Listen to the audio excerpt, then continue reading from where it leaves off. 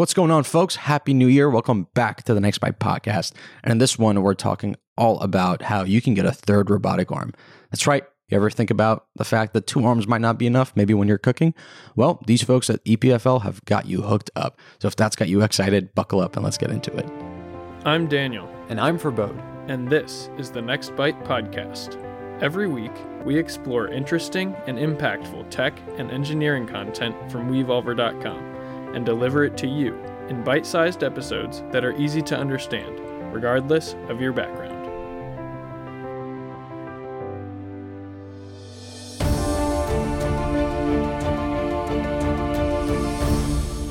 All right, people. As you heard, we're going to be talking about the connection of human beings and robots for our first episode of 2024. But before we get started, let's quickly talk about today's sponsor, Mouser Electronics. Now, you know, we've loved Mouser. We love working with Mouser because being one of the world's biggest electronic suppliers means that they got great connections to what's happening in industry, the latest in academia, and they actually get to share this information with the rest of us via their technical resources.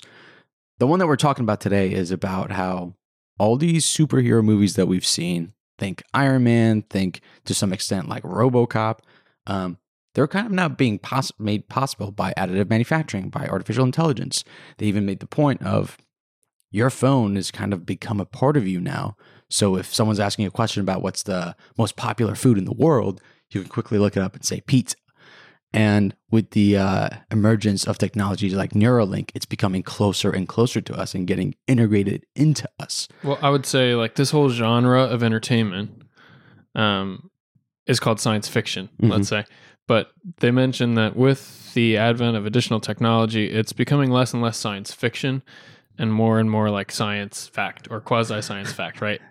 That's part of why, to me at least, all this stuff is so entertaining, is because it doesn't feel like it's completely out of reach. It almost feels like a mix between science fiction and reality because we've got technology that makes it possible to do body modification, things that will massively improve your health, human machine integration, like you're saying, like having a computer connected to your brain, extended reality, so using virtual and augmented reality for new experiences. It reminds me of like Iron Man's heads-up display. When I first saw that, I was like, wow, that'd be so cool. And now we've got like so much technology being demonstrated to show that you can use technology to overlay what you see with the rest of the world. I don't know. It's really interesting. And as a pretty big sci-fi fan, seeing this stuff come to life as an engineer, both of those parts of my brain, they're tickled right now. Yeah, I'm with you, man. The heads-up display is a good one because I too remember watching Iron Man for the first time being like, that is crazy.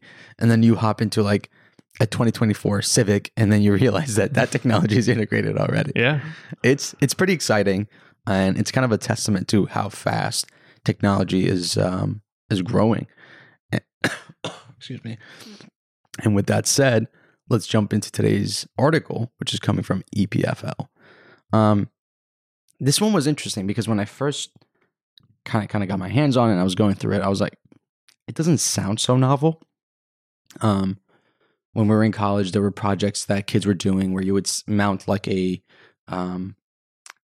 sensor to your muscle, and as you like moved it around, it would make a robotic arm open or close or something along those lines.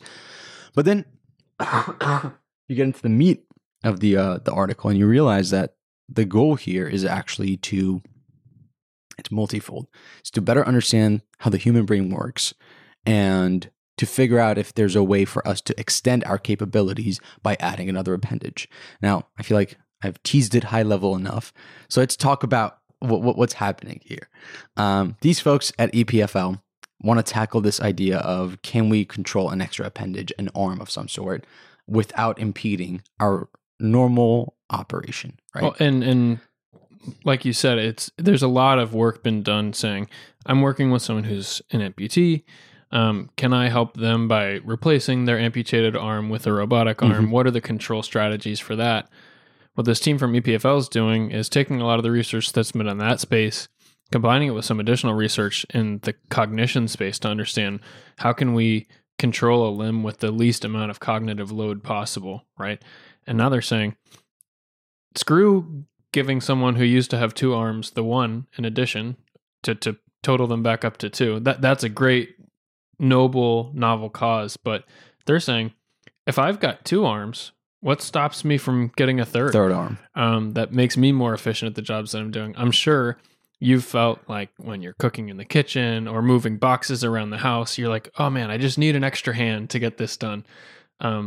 This team from EPFL is trying to find a way to make that, I just need a third hand, a reality using technology.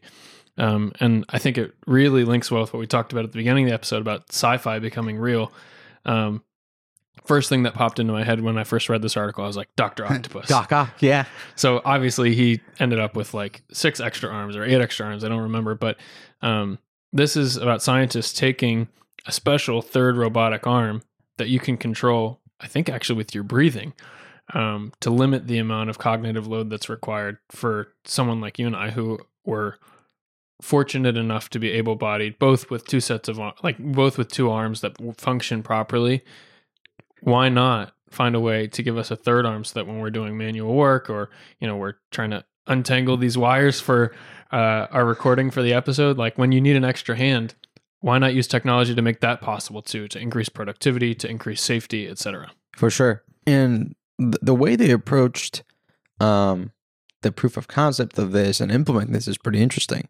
They, as I mentioned earlier, a big requirement for this was whatever the means of controlling this extra arm is going to be, it shouldn't impede with normal functions. So like if I have the sensor be based on like my earlier example of what my left bicep is doing, right? That means even if I don't want to control that arm, that extra arm, and I just want to move my left arm, that's going to move by accident. Or if you just want to move your left bicep, and you actually want to move your left arm, that arm, the robotic arm is going to pick that up as a signal and move as well. Correct. So I agree with you. The most challenging part of this, I think, from what I was trying to determine is from this EPFL scientist, was trying to understand a way to enhance the human body, use a way to like leverage the extra cognitive power that we have in our brain and translate that into physical power to move things in the real world. But do that without interfering with existing body control. Mm-hmm. So this arm can't be clumsy. It can't be related to other signals you use to control the 2 arms that you already do have. When I start thinking about it that way, I'm like, man, there really isn't a great way that I am aware of naturally to say, if I were to try and control a third arm without it being confused with signals from my left or my right arm, and I want them all to work, in a beautiful symphony together without crashing into each other or hurting me. I can't think of a way off the top of my head that I would try and control that robotic arm, except maybe by talking, right? Because you and I are talking with one another. I feel like I can talk and I can move my arms and those don't interfere with each other, but I need my eyes to blink. I truly I need my facial expressions to be able to communicate with you. That other than speaking, that's pretty much the only way I could have fathomed trying to control a robotic arm. See, I was in the same pickle as you. I was like, how would you approach this? Like everything that came to my mind, besides like directly giving commands or something like a Neuralink that can directly interface with the device via your thoughts, seemed like not a great option. But then that's kind of where we start to get into the sauce. The approach that they use was by leveraging the diaphragm, a sensor that's strapped to your stomach, and very specific motions of your diaphragm would command this extra aperture to do whatever you wanted to do. And the way they kind of tested this out at the beginning was using a virtual environment where the user has controls of an exoskeleton to mimic the inputs of a left arm and a right arm to make sure that it's actually working. And then they would expand and contract their stomach, which the diaphragm sensor would pick up, and that would move this extra third arm in the virtual environment. What this allowed them to do was monitor how this works as the person just normally was breathing or was talking, to make sure you're not accidentally putting in an input when you don't want to move that arm, kind of the scenario that we were talking about earlier with the bicep sensor, and it worked as expected. And that's pretty impressive. I would have assumed whatever comes from again, the breathing process would be prone to error, but I guess they've put in a bit of processing that takes into account of, this very distinct expand and contract should only be the inputs that we actually pick up on. Well, one of the things that first made me aware of the extreme level of control we have over our diaphragm was actually when I was in elementary school band. Okay. The teacher is telling us, like, I guess the word is embouchure. It's like you're supposed to have the correct posture and you're supposed to flex your diaphragm in the correct way so that you're able to get the most out of your lung capacity when you're playing a long note. But, I had no idea that, like, the way I sat and the way I was able to, like, flex my diaphragm, and I'm doing it right now, like, sitting, like, I can, like, flex my diaphragm, move my stomach around. That is pretty much unrelated to my ability to speak. Like, I'm doing it right now while I'm talking. It's pretty much unrelated to my ability to move my arms around. It seems like, this pickle that we were both in mentally, this team from EPFL pinpointed a way that they can do really, really sensitive movement. And again, they tested this over 150 sessions in this virtual environment with 61 different healthy subjects. And I'm sure they tried to get people, of different sexes, of different sizes, of different shapes, etc., to try and make sure that their hypothesis was true here, that you could use diaphragm movements. And with these 61 healthy subjects, every single one of these people could intuitively, after a couple minutes of trying, start to intuitively control this third arm. It didn't hinder their ability to use their natural limbs, didn't hinder their ability to speak, to breathe, or even to, like, move their gaze, so, like, train their focus around the room. None of those were interfering with their ability to control the robotic third arm, which I think is really interesting. And that was surprising to me, because I would have expected the learning curve to also be kind of steep, right? Like, this is a foreign.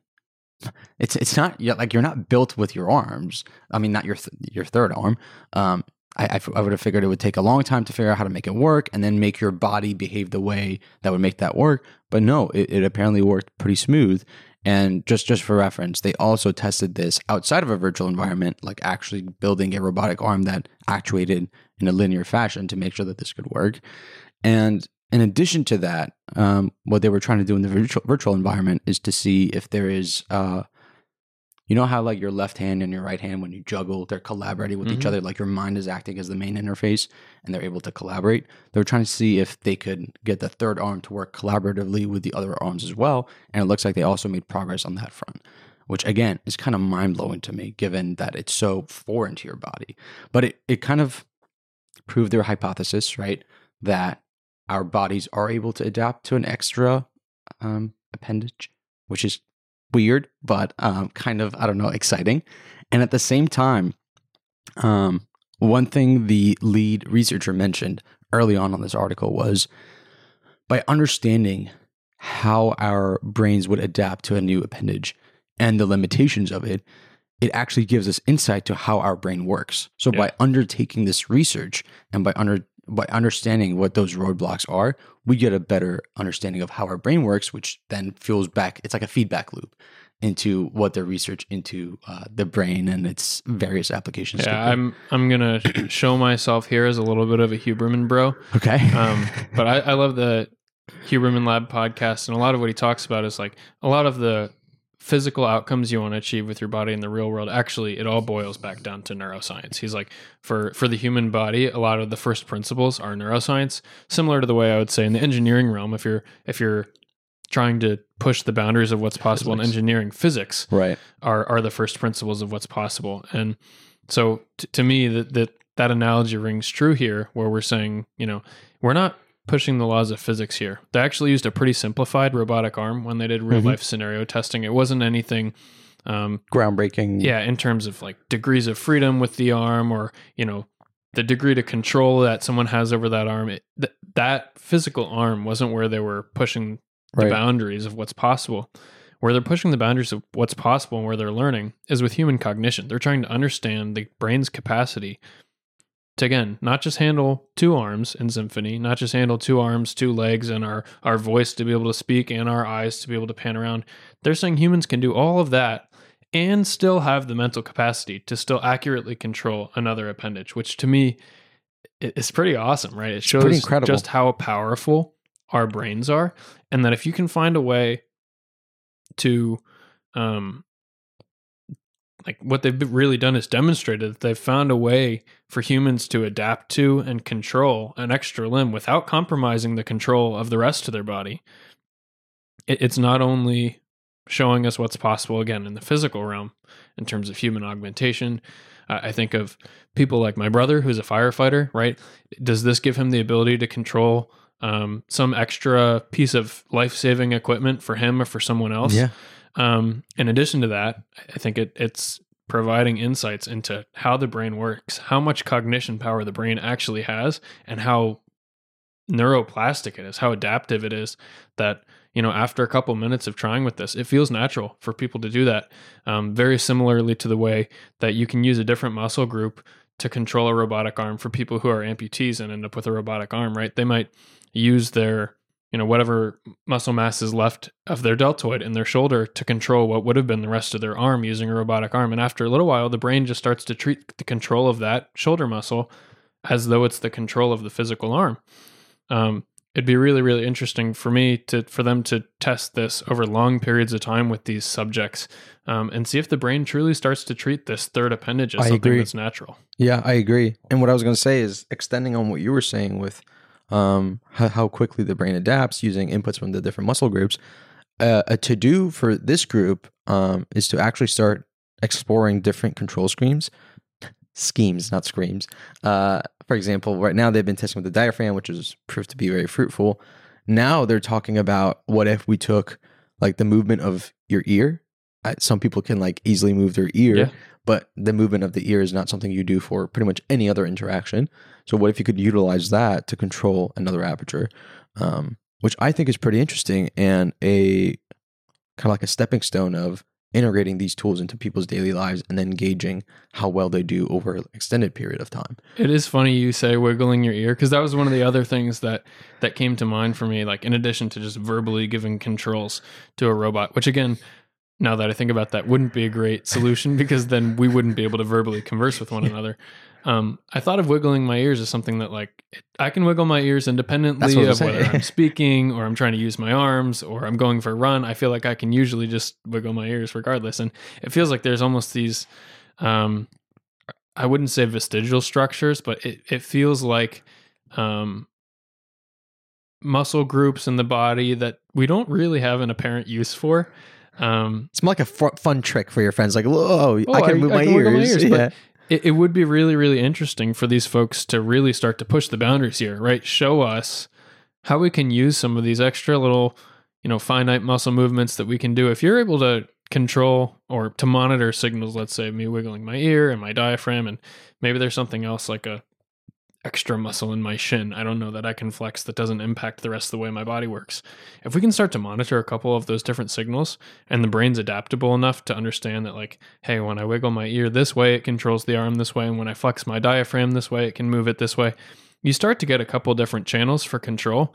I imagine you could take it from a simple linear robot, which is what they tested with in the physical realm. Think about like controlling your paddle in Pong.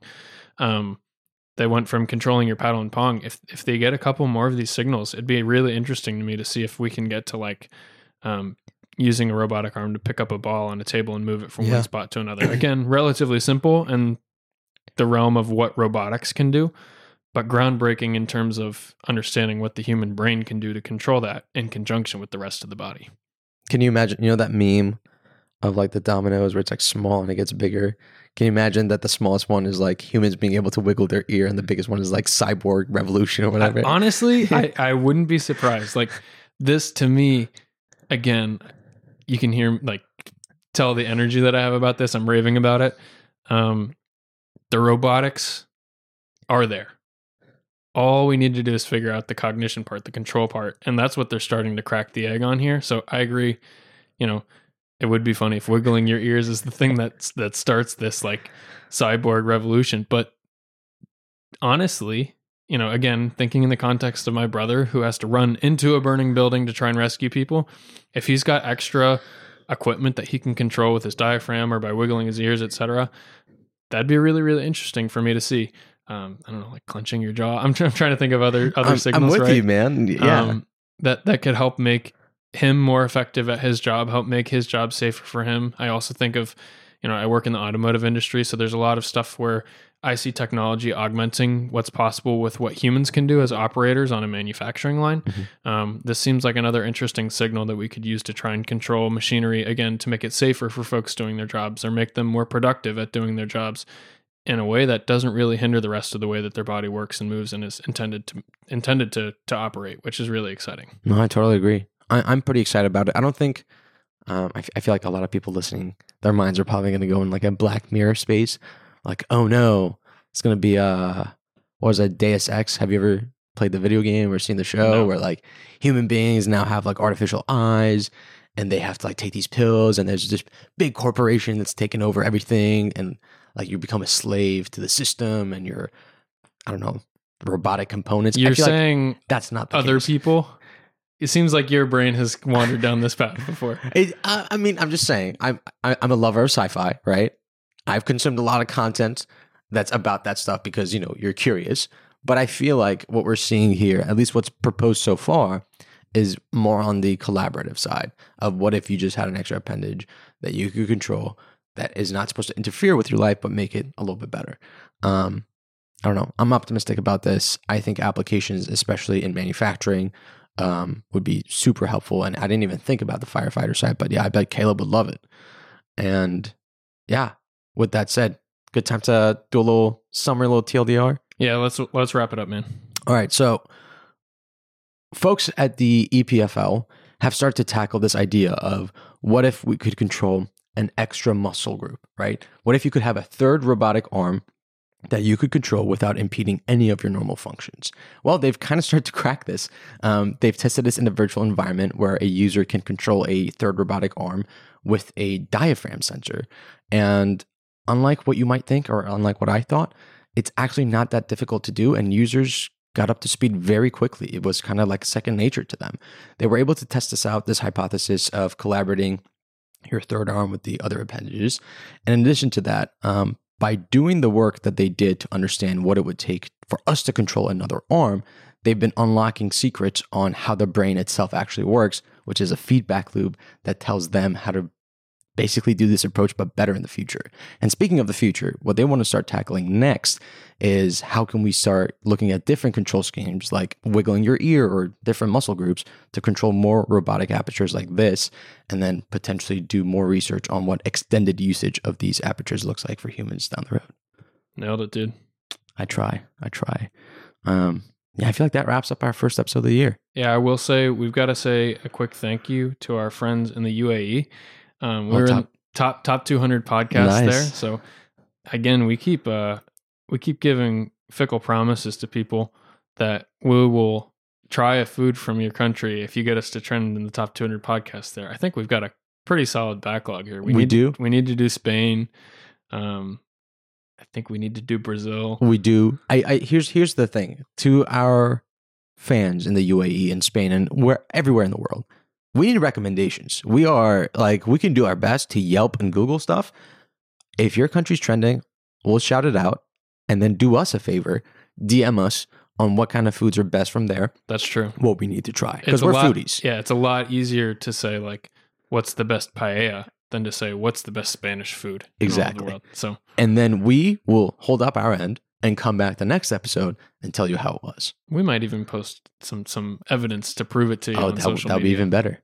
Yeah. The next bite goes eating. Biting. Oh, biting. Oh my God. That's great. That's great.